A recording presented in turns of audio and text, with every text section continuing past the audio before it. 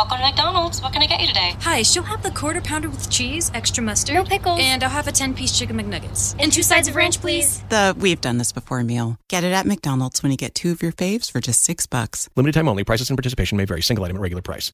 The following podcast contains explicit language.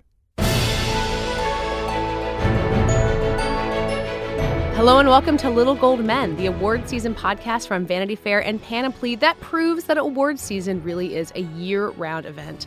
I'm Katie Rich, the deputy editor of VanityFair.com, and I'm here with Vanity Fair's digital director, Mike Hogan. Hey, Katie. And Vanity Fair's film critic, Richard Lawson. Hello. So this week we are diving into the most captivating filmed entertainment of the last few months with all of the most talked about performances and some of the best directors in the business working on it, which is, of course, The People vs. O.J. Simpson, which is not technically a movie or eligible for any Oscars, but is so compelling that we have to talk about it anyway because we've been talking about it nonstop for months.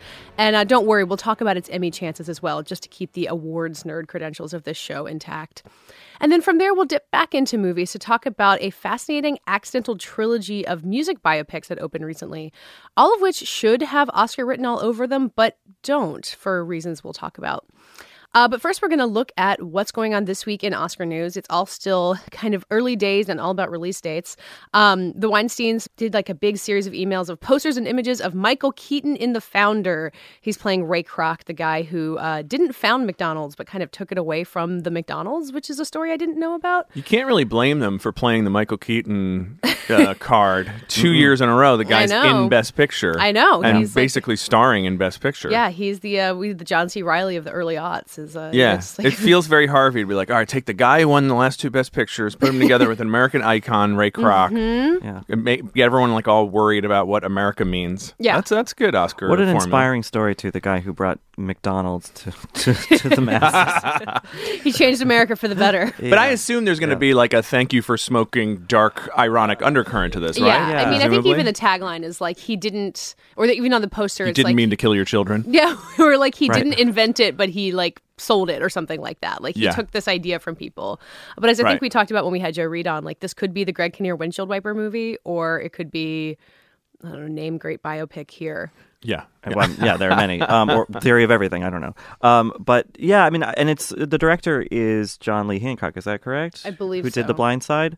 So that makes me think that they're going more for inspirational than they are for ironic, which is interesting. Yeah. I'll have to see. We'll have to see what the tone is. I just think only knowing Harvey, and obviously Harvey does not actually edit the movies, although I think he's involved. He has been known to edit movies. That's how he got the Harvey Scissorhands nickname. I mean, A, he's very schmaltzy. B, he is very liberal.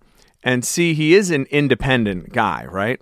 So on the one hand, he's got to admire the Ray Kroc thing, but also lament what it has done to our society, franchising everything under the sun. I assume that both of those things are in there. Like, wow, what a genius. Too bad it was used for something that has coarsened our culture. I'm just guessing based on... And Michael Keaton feels like the guy to play Right, you don't sides. cast Michael Keaton in really in the straightforward, like, strings swelling kind of movie. Right, you want to see those lines on his forehead as he wonders, what have I done? Right. Elsewhere in things much later in the year, Roadside Attractions is going to release Manchester by the Sea on November 18th.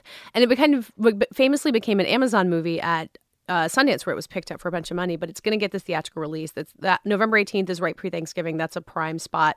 A lot of Weinstein Company movies open around then to try to go through award season. So I don't know, Richard, you've seen it. Does this seem sensible for this movie? Yeah, I mean, I'm glad that this movie, which is really lovely and, the first film in a long time from Kenneth Lonergan, is going to get a big platform and that people are talking about it.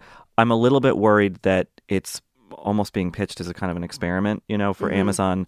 I'm just a little bit worried that people are going to be confused about whether this is a movie you watch on TV or a movie you go to your art house to see. Which is what happened with Chirac, which was an Amazon Studios release, but wasn't on Amazon for months. And I think happened a little bit with Beasts of No Nation, where, people weren't... It's this big spectacle movie, and a lot of people presumably watched it on smaller screens. Manchester by the Sea maybe benefits in the inverse in that it's a small interior kind of human scale drama without any sort of crazy cinematography or whatever. So maybe it'll play just as well on TV or on a computer as it did for me anyway on a big screen. Well, we know, or we think we know, that things like Beasts of No Nation got penalized for being streaming movies, right? So I wonder if Netflix and Amazon, if they have somebody who's trying to talk to the Academy and be like, what can we do to get to the place where you guys are not penalizing us? I mean, if they're smart, they would. Yeah, I assume those conversations are happening right now. And the roadside attractions things, that they're releasing it in theaters, not Amazon or Netflix. Because maybe that's just part a of it. Netflix thing. Like, they've got the cover of a company that has been working as a distributor for a long time. So it's a little payola. It's like, okay, we paid one of your traditional distributors so that you cannot just dismiss this as a streaming only thing. Yeah. But Lonergan at least does have an enormous amount of credibility, right? He does, yeah. Kind of. I can't tell. I mean, Margaret, I thought was brilliant, but I don't even know if people saw it. Do people even know it ever got finished? It was released in kind of this brutalized form, and then it took forever to come out, and then was rescued by people. But you can count on me. He got an Oscar nomination for that 16 years ago. So it's been I think a while. he's building up a sort of, like Thin Red Line era Malikiness about him, where he makes a movie very rarely, and there's these kind of tortured labors of love, and then there's these very kind of individual, personal movies. I think the big narrative from that movie will probably be, one of two things. One is that it's going to be a big year for both the Affleck brothers. I think Casey Affleck is so good in this movie. He's the lead, and I think that it would be silly at this point, or really any point this year, to count him out of the Best Actor conversation.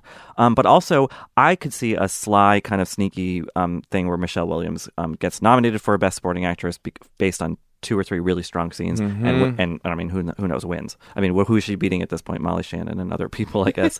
But it's March, by the way. I'm just going to point that out. But hey, sure, it's almost Amy April. Adams in Batman versus Superman. Sir, step out of the vehicle. No, hell no! Sir, you need to turn your engine off and step from the vehicle now. Do you know what's going on here? OJ's in the back seat with the gun to his head. Can I speak with Mr. Simpson? No, I ain't speaking to nobody. Tell him the gun's loaded. I know, OJ. I will handle it, okay? I know. We don't want a situation here. We don't want anybody to get hurt. You okay. OJ. Tell him. Okay, that's not happening. You back off. So FX's 10-part miniseries, The People vs. O.J. Simpson, airs its final episode next week, which is breaking all of our hearts. And it ends this unusual winter that's had all of these people obsessed with the details of a 20-year-old trial, which I think anyone who was alive in the 90s thinks they already knew everything about, and maybe they did.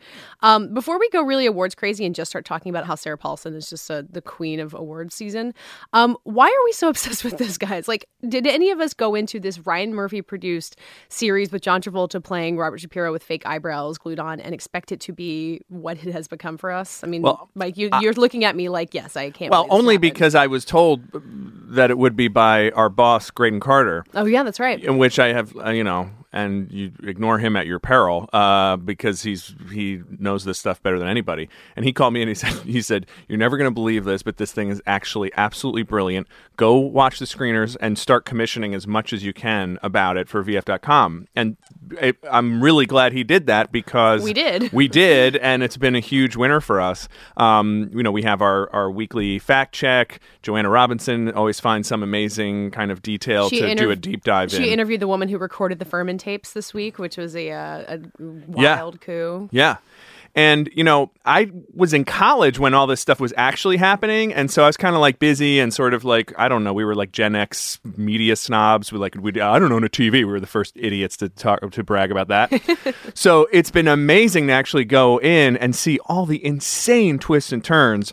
The story is, as Dominic Dunn said, it's a great trash novel come to life. And there really is, even Tom Wolfe in Bonfire of the Vanities couldn't have imagined a story as good as this one. I think you would have just rejected it if somebody was like, here's the setup. It's just like, no. Right. Preposterous. Yeah. And then the casting of it, you just imagine how much fun they had being like, I got a crazy idea. David Schwimmer as Rob Kardashian. Everyone's like, yes! I mean, the casting is pure trash genius. It's heaven on earth. And the thing that I haven't figured out is why this casting is so great when something like The Butler, which you've got like Robin Williams as Dwight Eisenhower and Oprah showing up in these roles, like why that felt so silly and why in this show it felt silly at first, but then I guess it's time. It matches the material, right? Yeah, that's true. The Butler is so solemn and ultimately kind of with all due respect, just not the most thrilling story.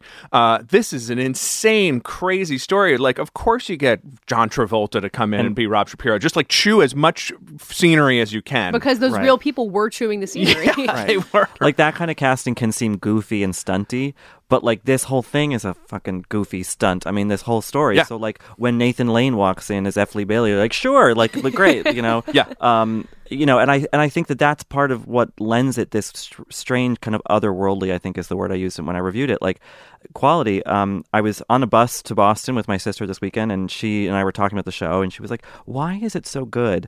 And I couldn't quite articulate it, but I think it has something to do with the fact that this was 20 years ago. So it's long ago enough that you're like, oh, wow, remember that?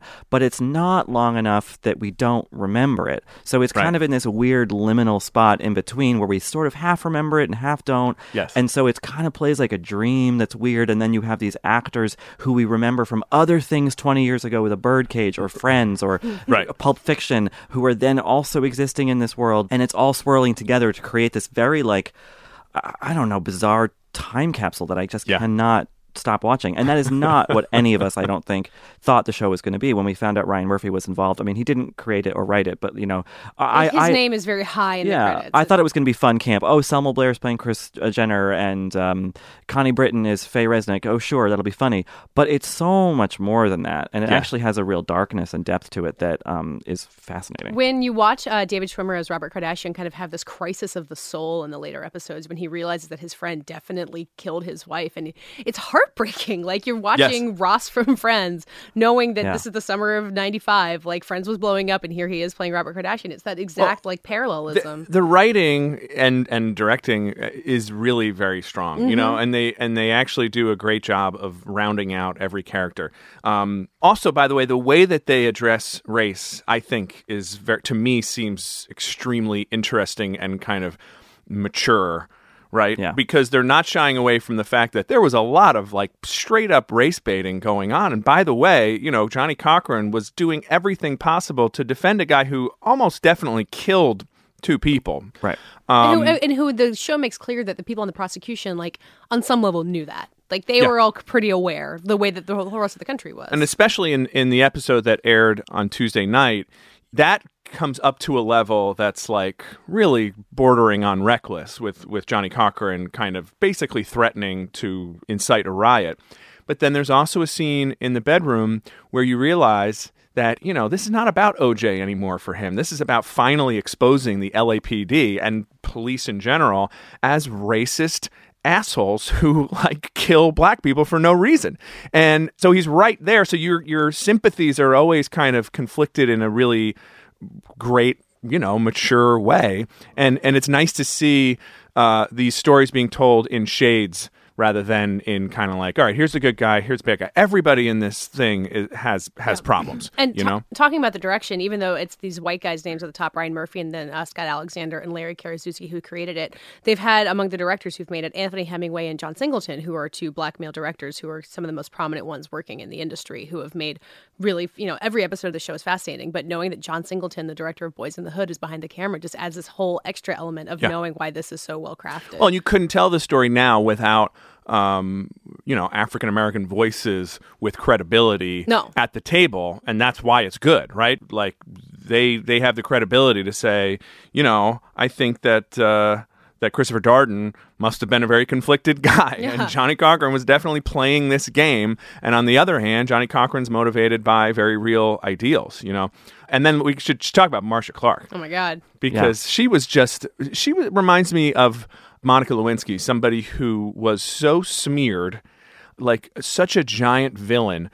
I'm not exactly sure why. She was kind of like brash and shrill. She was a woman who wasn't afraid or shrinking in the face of all of these she men. had bad hair and she lost the case, and so she was like, people hated her, and it's such an amazing resurrection of her now, 20 years later, just like we did a year or two ago with Monica writing her story for Vanity Fair, for everyone to take another look and go, wait a minute, let's think about the position this woman was in and the odds that were stacked up against her. She's a public prosecutor fighting the dream team. Yeah. Well, I mean, Richard Sarah Paulson's your close personal friend, so did you see? Oh, yeah, we're Twitter friends at least. I mean, I think she is so incredibly good on that show. It's insane how good she is. I can't really pinpoint what about the performance just works so well, but it's so human. It's so big and towering, but also human-sized, and it's perfect. It's so good. And what's interesting about the way that character's written, the way it's played, and just the way it sort of exists in the larger show, is that this is a story about racism and race and the police and stuff like that.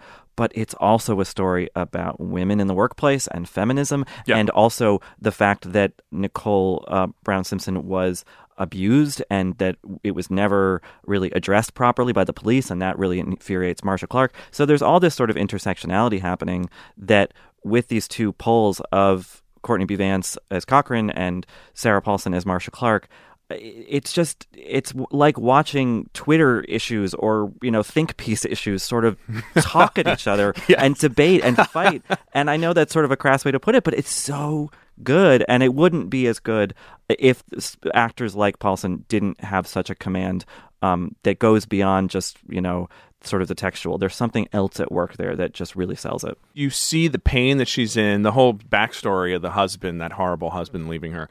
The one who leaked her nude photos? Yes, yeah. Right. And you see also how she could be a complete pain in the ass. Sure. All lawyers, especially lawyers in this thing, are like kind of grandstanding showboat, the arrogant person who would be intolerable, in your high school, all go get law degrees, But the pain that she's in and the kind of one after another, the realizations she gets working with Chris Darden, played by Sterling K. Brown, who's Sterling also K. Brown fantastic. is amazing. Shota, he's like the least famous name in the lead cast, and he just blows everybody away. He's incredible, and you can tell, of course, it was a totally cynical act bringing him on. It was literally like a racial, I think there's a line in the show, when did they get a black guy? Yeah, right. But that she actually learned so much from, and then he does get a voice, but they both make horrible mistakes. It's anyway. And him realizing in fits and starts that in some ways that's why he's on the case. Yeah. Is tragic and also cynical. It's really, it's such an interesting dynamic that doesn't just have two sides or three sides. It's really omnidimensional. Yeah, which is what separates it, I think, from Twitter think pieces, right? Because it's actually, yes, thank God. It actually is. Yeah. I don't want to turn people away because it's addressing those issues, but keeping it grounded in the human and it's incredibly motivation. Entertaining. It's and just super straight hilariously up, and there are fun. a lot of cold opens. Usually, each episode begins with a cold open that doesn't necessarily have anything to do with the episode. I mean, it does in some ways, but it's just it's kind of setting time and place and mood. I mean, the most talked about one is Schwimmer as Kardashian, sort of presiding over the family dinner table at a restaurant and telling the young Kardashian girls about how fame is meaningless without love and family and all that. Well, that's another part of the story is the rise of this celebrity culture for its own sake, which we're now dealing with the kind of nightmare repercussions with Donald Trump running for president and possibly the winning Kardashians are not at all the perpetrators of this at this point. Like Donald Trump is. And in '95, like the sort of popularly used internet was sort of burbling into being, and this represents sort of the beginning of that, but also the end of something else, where Marcia Clark is horrified that suddenly she's the focus of attention for this whole thing, and there's just all this media swirl around her, and it's like, oh man, it used to be that people felt like that wouldn't happen, and now it's this sort of horrible inevitability. We know that that's going to happen every single time there's someone in the public eye that everyone's going to pile on, but it was sort of still a surprise then. So it's kind of the end of something, the beginning of something. It's just pitched perfectly right. The one person that we haven't even brought up is Cuba Gooding Jr. Yeah. And I think a lot of us agree that of all the great performances, his is not quite as amazing. My feeling has always been he's just not quite charismatic enough to embody OJ. Yeah. But then my aunt, who listens to this podcast, hi, Aunt Carolyn, she told me at Easter that she thought he was the best thing in it. So there you go. Prepare yourself. He could possibly be nominated and win the Well, okay, Emmy. so let's talk about that. Emmys real quick. I mean, it's going to be competing in the limited series category, which is also against TV movies. So it's not going to be up against, none of the dramas I can name check are on the air anymore. Whatever Mad Men is this year. Yeah. But it will be up against like the Kerry Washington confirmation movie. But so we can just imagine them running the table. But when you've got all these actors, like how do you pick an actor out of this bunch? Well, to hand Sarah Emmy to? Paulson's just Sarah a Paulson gigantic slam dunk should or win whatever Best Picture touchdown. at the Oscars for this. I mean, she's just so good.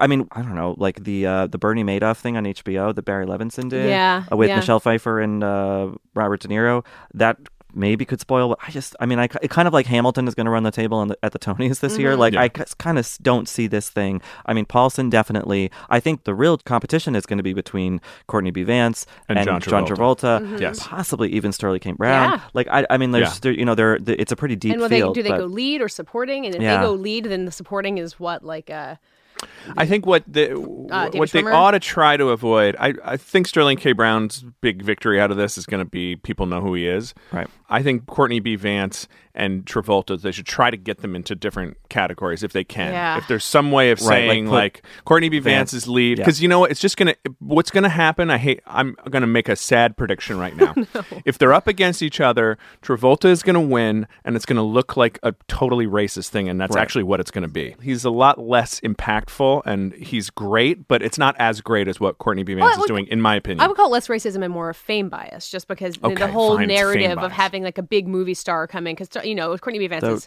has been working for a long time, but he's not famous like Travolta's is a tainted fame. Let's not wade into those waters. But Travolta has his personal attachments that could be a good name for your next novel. Tainted Travolta's fame. is a tainted fame. Yeah. Well, he's already gone through the whole like revival thing with Pulp Fiction once, so the whole story of like wanting John Travolta to come back and hand him awards for it. I mean, he didn't win an Oscar. He's awesome. He's great. I don't mean to suggest that if he wins, it's racism. I just want to suggest that Courtney B. Vance is doing something. He's operating on like a level. I agree. Travolta's kind of it's shtick. Courtney B. Vance is like he is Johnny Cochran in every possible way. Same as Marcia Clark. I think those are just like phenomenal. Those are not goofy like, I'm going to put on some makeup and do like a funny voice. There's something very deep happening there. Yes. Yeah. We did a composite of Johnny Cochran talking to the jury and then Courtney B. Vance in the same episode, and it's astonishing, the physical resemblance. It's like the production designer's got the tie right. Like it's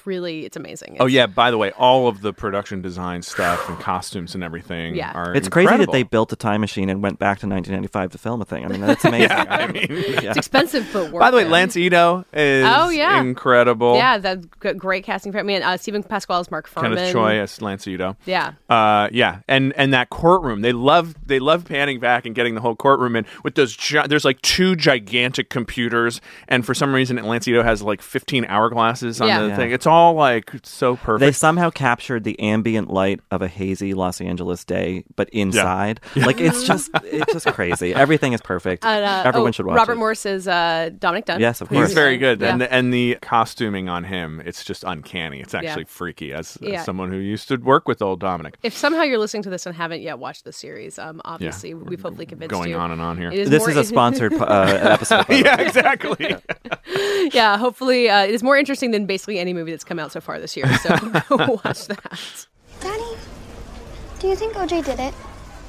No, of course not. You know Uncle Juice. You know he would never hurt anyone. Well, Mom says he did.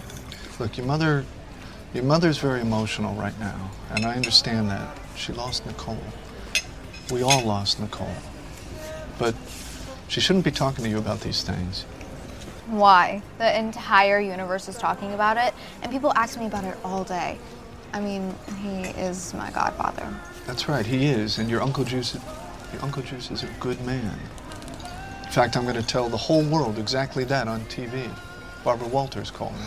Barbara Walters? Yeah, She knows you? She talked to Mom and Bruce, too. Bruce is famous. He won the Olympics. Bruce and Mom sell Thigh Masters on TV, so that means that they're both famous. Dad, why are you famous? I'm not. Listen, guys, listen to me. Look, you know your grandparents. You know me and what I try to pass on to you. We are Kardashians.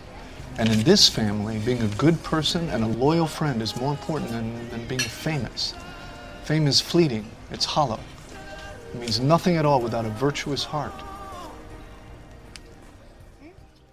So at this moment in theaters, you can see Tom Hiddleston as Hank Williams Jr., Ethan Hawke as Chet Baker, and Don Cheadle as Miles Davis in 3 separate movies. And Don Cheadle actually directed that last one.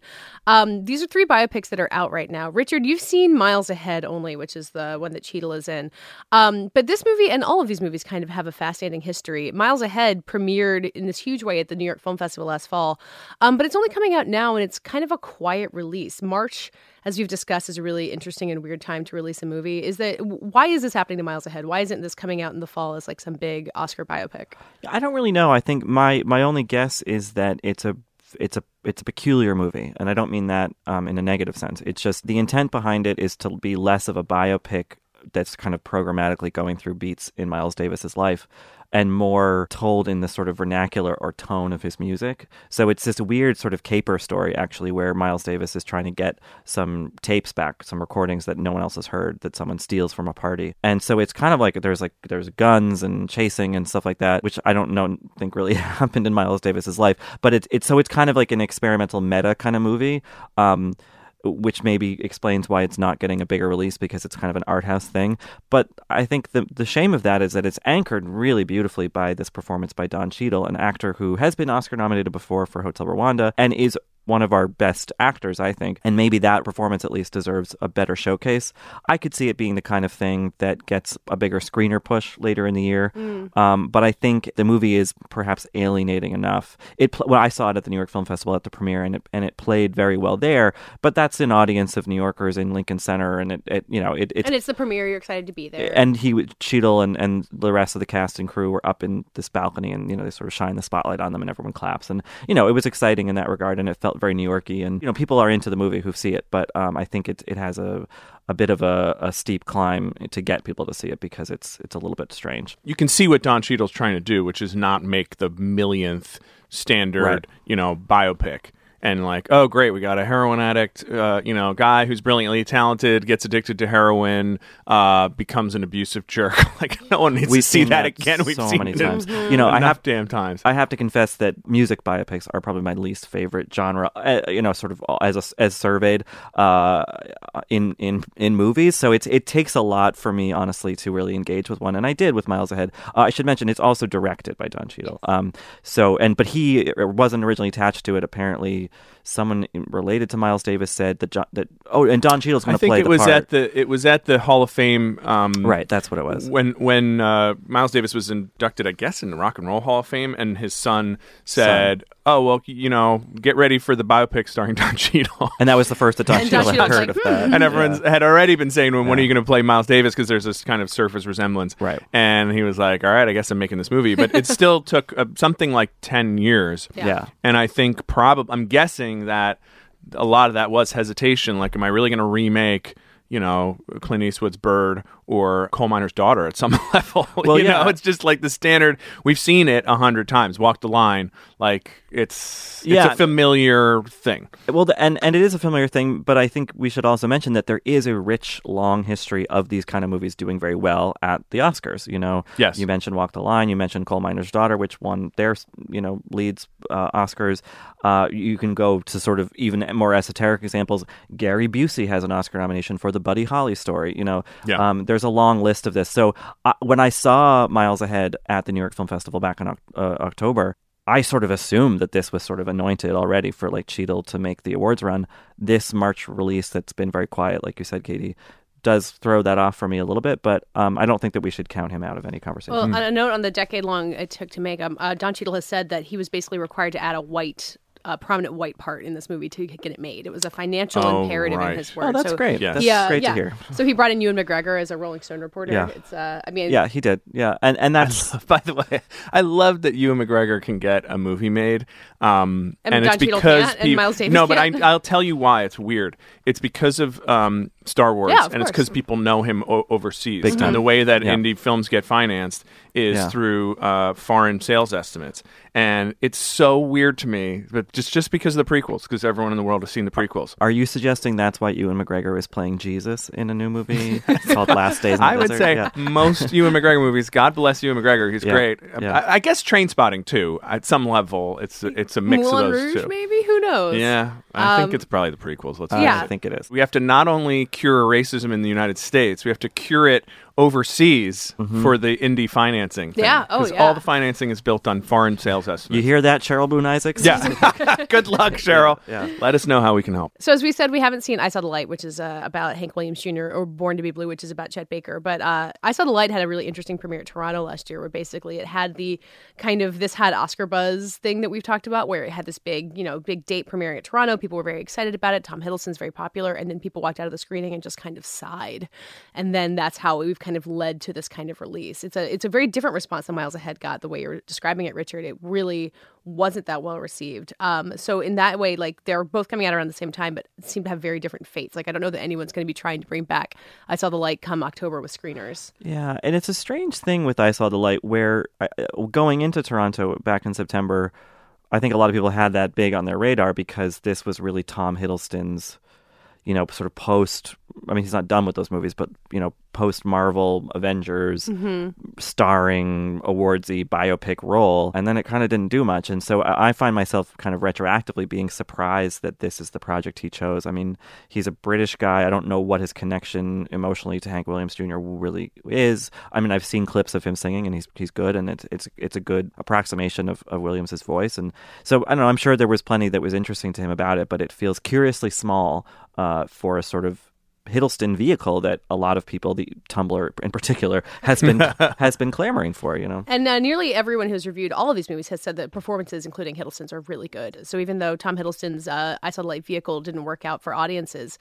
I think it did prove what he can do, which maybe is, that's why Don Cheadle fights to make Miles Ahead for so long, or Ethan Hawke fights to make Born to be Blue. But so that you can just show what you can do, because as an actor, you are constantly like getting put into movies that are going to get financed overseas and might not give you a good part. So if you have these roles, even if the audiences for them are limited, you know that you can show them to people and that you can build a career based on this. And I think a lot of times these music biopics are a labor of love of somebody who's just, obsessed with this artist and their music and wants to play them, get to play them. Yeah. I don't know if that's the case with Hiddleston. I get the sense that's more the case with Ethan Hawke, but I'm not entirely sure. Yeah, this is what the Purge money gets you. Is that you get to make your your Chet Baker movie? Sure. I mean, honhonestly, And they're not fine. just in it for the money. Like, they're trying to do things that speak to them. Yeah. They being actors, and a lot of actors like Ethan Hawke's at the part of his career where he can do one for money and one for love. And he's done it very shrewdly. Actually, there's an interesting maybe article to be written about how well Ethan Hawke has managed his sort of financial career. Yeah. And maybe it's like goes without saying, but just because something doesn't fit the template of Oscar and appeal to that very problematic group of people, as we've discussed, doesn't mean it's not worth kind of taking a flyer and trying an artistic thing and making a movie that you believe in. I think as Love and Mercy proved to us last year, you can have these movies that open early in the year and really build slowly for a really long time. Like, I hadn't seen Love and Mercy for a long time, except for I think you guys telling me I ought to see it because John Cusack's performance was so outstanding. So Paul Dano, even more so. Yeah, exactly. I think both of them proved a lot of what they can do, and it kind of built the movie on that word of mouth. And we had Elizabeth Banks on the show because she was also really remarkable in it. So there's I could see the Miles Ahead timing having to do with let's just let this thing percolate for a long time. Whereas the Hank Williams one feels a little bit more just like, okay, it's time to put it out. We got to put it out at some point. We'll have to see what happens with the Nina Simone biopic that everyone's so excited for. Woo! Yeah, does that have a release date? Or in theory, I think it's later this year. But I have to say, I was so outraged by Twitter that day. I just started hearing about the complaints and everything. This is the Nina Simone biopic starring Zoe Saldana, who people think is who painted her face darker. We're attacking her for darkening her face and wearing a prosthetic, some prosthetic facial features.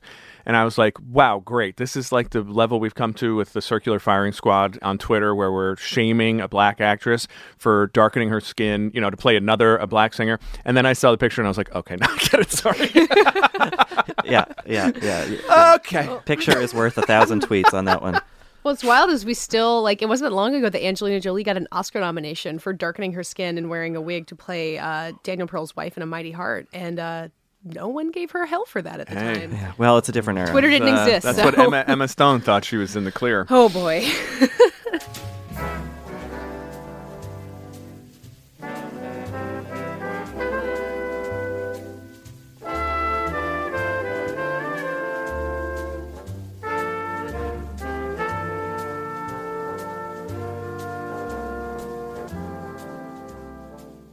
So now we're going to close with a new but still very silly segment as we are so far from actually being able to predict this year's Oscars. We want to look back at Oscars of the past and say what we would do with them if we were in charge. We're going to go back to the very recent past to kick this off. The 2014 Oscars, guys.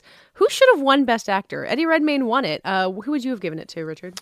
Well, as you both know, I was a big Theory of Everything fan. Yes. Saw the premiere in Toronto, was in love with it. You know, there might be some personal bias where Eddie Redmayne is really beautiful and I'm in love with him. But, you know, just some slight personal bias there. But honestly, of those 5, I think he wins. I think that was a good win. I was not a big Birdman fan, nor was I a fan as much as others of Steve Carell and Foxcatcher, who I think were his main competition there. So, I'm content actually with Redmayne. You know, what if he hadn't won, and like Michael Keaton had won, who many people thought would have? Then would Leo have won this year? Is there a butterfly effect? Like everyone thought Eddie Redmayne was overdue. The Redmayne of man, that's a good question. I know. If Leo No hadn't won, the world would have exploded by now. So. Yeah, no, it's true. I mean, if Michael Keaton had won, that would be interesting to think about how that would have affected Spotlight. Yeah, totally. I mean, may have cut into its underdog status. It's really interesting. I'm gonna maybe ill-advisedly remind the world of myself as the Foxcatcher supporter. Oh yes. I think Steve Carell was really amazing in that movie, and I think it'd be really interesting if Steve Carell had an Oscar. His career would be really different. I mean, I'm not even sure what he has going on next. I thought Foxcatcher deserved better than it got. I thought Channing Tatum probably deserved the nomination of that whole bunch, but he didn't get it.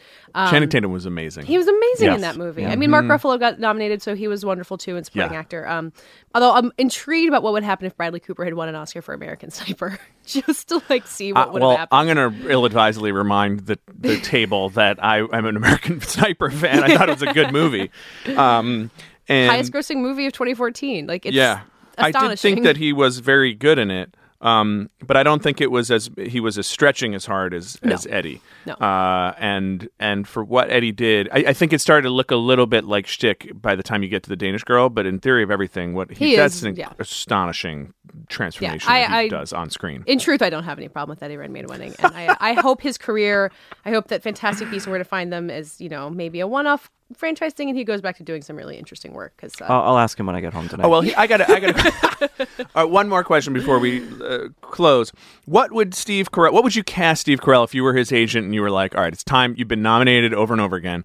What's the movie that you're going to do where you finally take it home? Track down Spike Jonze and Charlie Kaufman and get them to make something for you. Like an adaptation? Like something kind of, or Eternal Sunshiny, where it's funny but also sad. Oh my God. Yeah, like the Jim Carrey transformation. Exactly. Wow. Yeah, that's like Dan in real life, but but like quirky and because the challenge for him is always going to be, however serious he gets, there's a little bit of that, like The Office, and that dancing in the background. I can't walk away from it. Even in Big Short, which I thought he was really good in, there were moments where I was like, oh, it's Michael Scott, like talking high finance, you know, like, and even something. This is going to sound maybe silly, but like his hair in The Big Short was a little weird. Just was like funny. It was like he had like funny hair. And that was not helpful. Yeah. Whereas in Foxcatcher, that was as close. I mean, with all the prosthetic, the makeup and everything. But then he was so kind of, enclosed in all that stuff. I feel like that it became, it was an incredibly controlled performance, but I don't know. That's not the full range of Steve Carell that you want to be like, here's your Oscar, buddy, you did it. I thought that movie played really interestingly off the whole Michael Scott thing of this guy who wants to be liked and who wants to be in the center of things. Sure. John DuPont is a really similar kind of character who just does it in this really creepy and eventually homicidal way. Well, that's how The Office ends. You didn't see the finale? That's true. He comes back to... shoots Jim. So we'll continue re-arbitrating the Oscars as the summer goes on. And this won't get any of us in trouble. This is a great idea, Katie. Thank you. Who doesn't deserve their Oscar? Let's ask Vanity Fair. That does it for this week's Little Gold Men. Thanks so much for listening, and please review us and rate us on iTunes if you have a chance. It really helps us find new listeners. You can find us all at vanityfair.com talking about People versus O.J. Simpson and all kinds of other stuff. And you can follow all of us on Twitter. I'm at Katie Rich, KateyRich, and Mike_Hogan. And Richard. Rylaws, RILAWS. And we're all on Twitter at Little Gold Men. This episode was produced and edited by Sam Dingman, and thanks to Laura Mayer and Andy Bowers at Panoply. And this week's award for iTunes review we would least like to get goes to Mike Hogan. Everybody in this thing has problems.